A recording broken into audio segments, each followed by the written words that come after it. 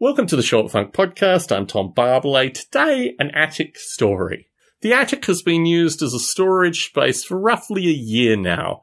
I've converted a lot of my podcasting room into open space thanks to filling the attic with a lot of books and general accoutrements that were in my podcasting room. And this process has taken an embarrassingly long length of time. I think the whole nature of embarrassingly long has just really defined the past year here, in large part due to work commitments, but also just a need to, work on specific projects and rest at specific times. Things have taken a lot longer than expected. It was September when I picked up my grandfather's photos for my uncle. We've only just completed that. It's ready for scanning when we get back from our travels. We'll scan all the photos and send them back. I feel it's been a little bit too long. It's been the order of 7 months, which, it seems pretty excessive. But when I look at what has occurred in my podcasting room, I realise that actually this is just the time frame associated with these kind of things, and I should be comfortable with these kind of time frames and these kind of projects. The purpose of going up into the attic was specifically to get down suitcases that we will need for our upcoming trip.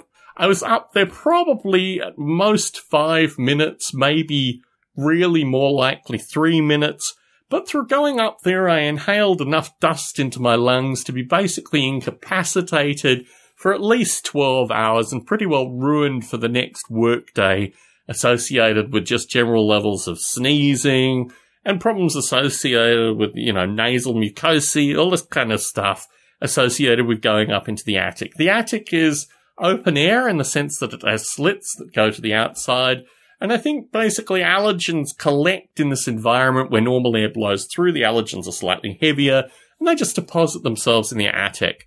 My suspicion is that I probably should buy a gas mask or something like that for going up into the attic in order to avoid the problems that I had having spent only a relatively short amount of time up there.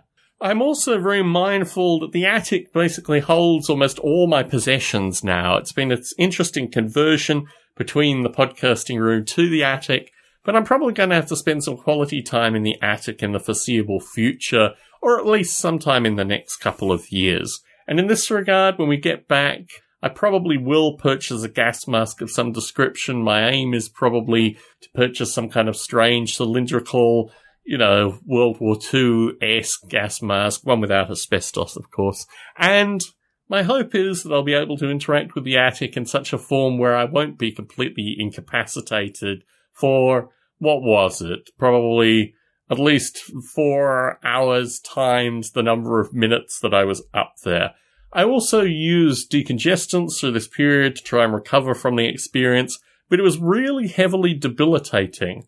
My allergies have gotten considerably better in adult life, but this was just an experience that reminded me that I can still be flawed with a relatively small amount of pathogens in the air.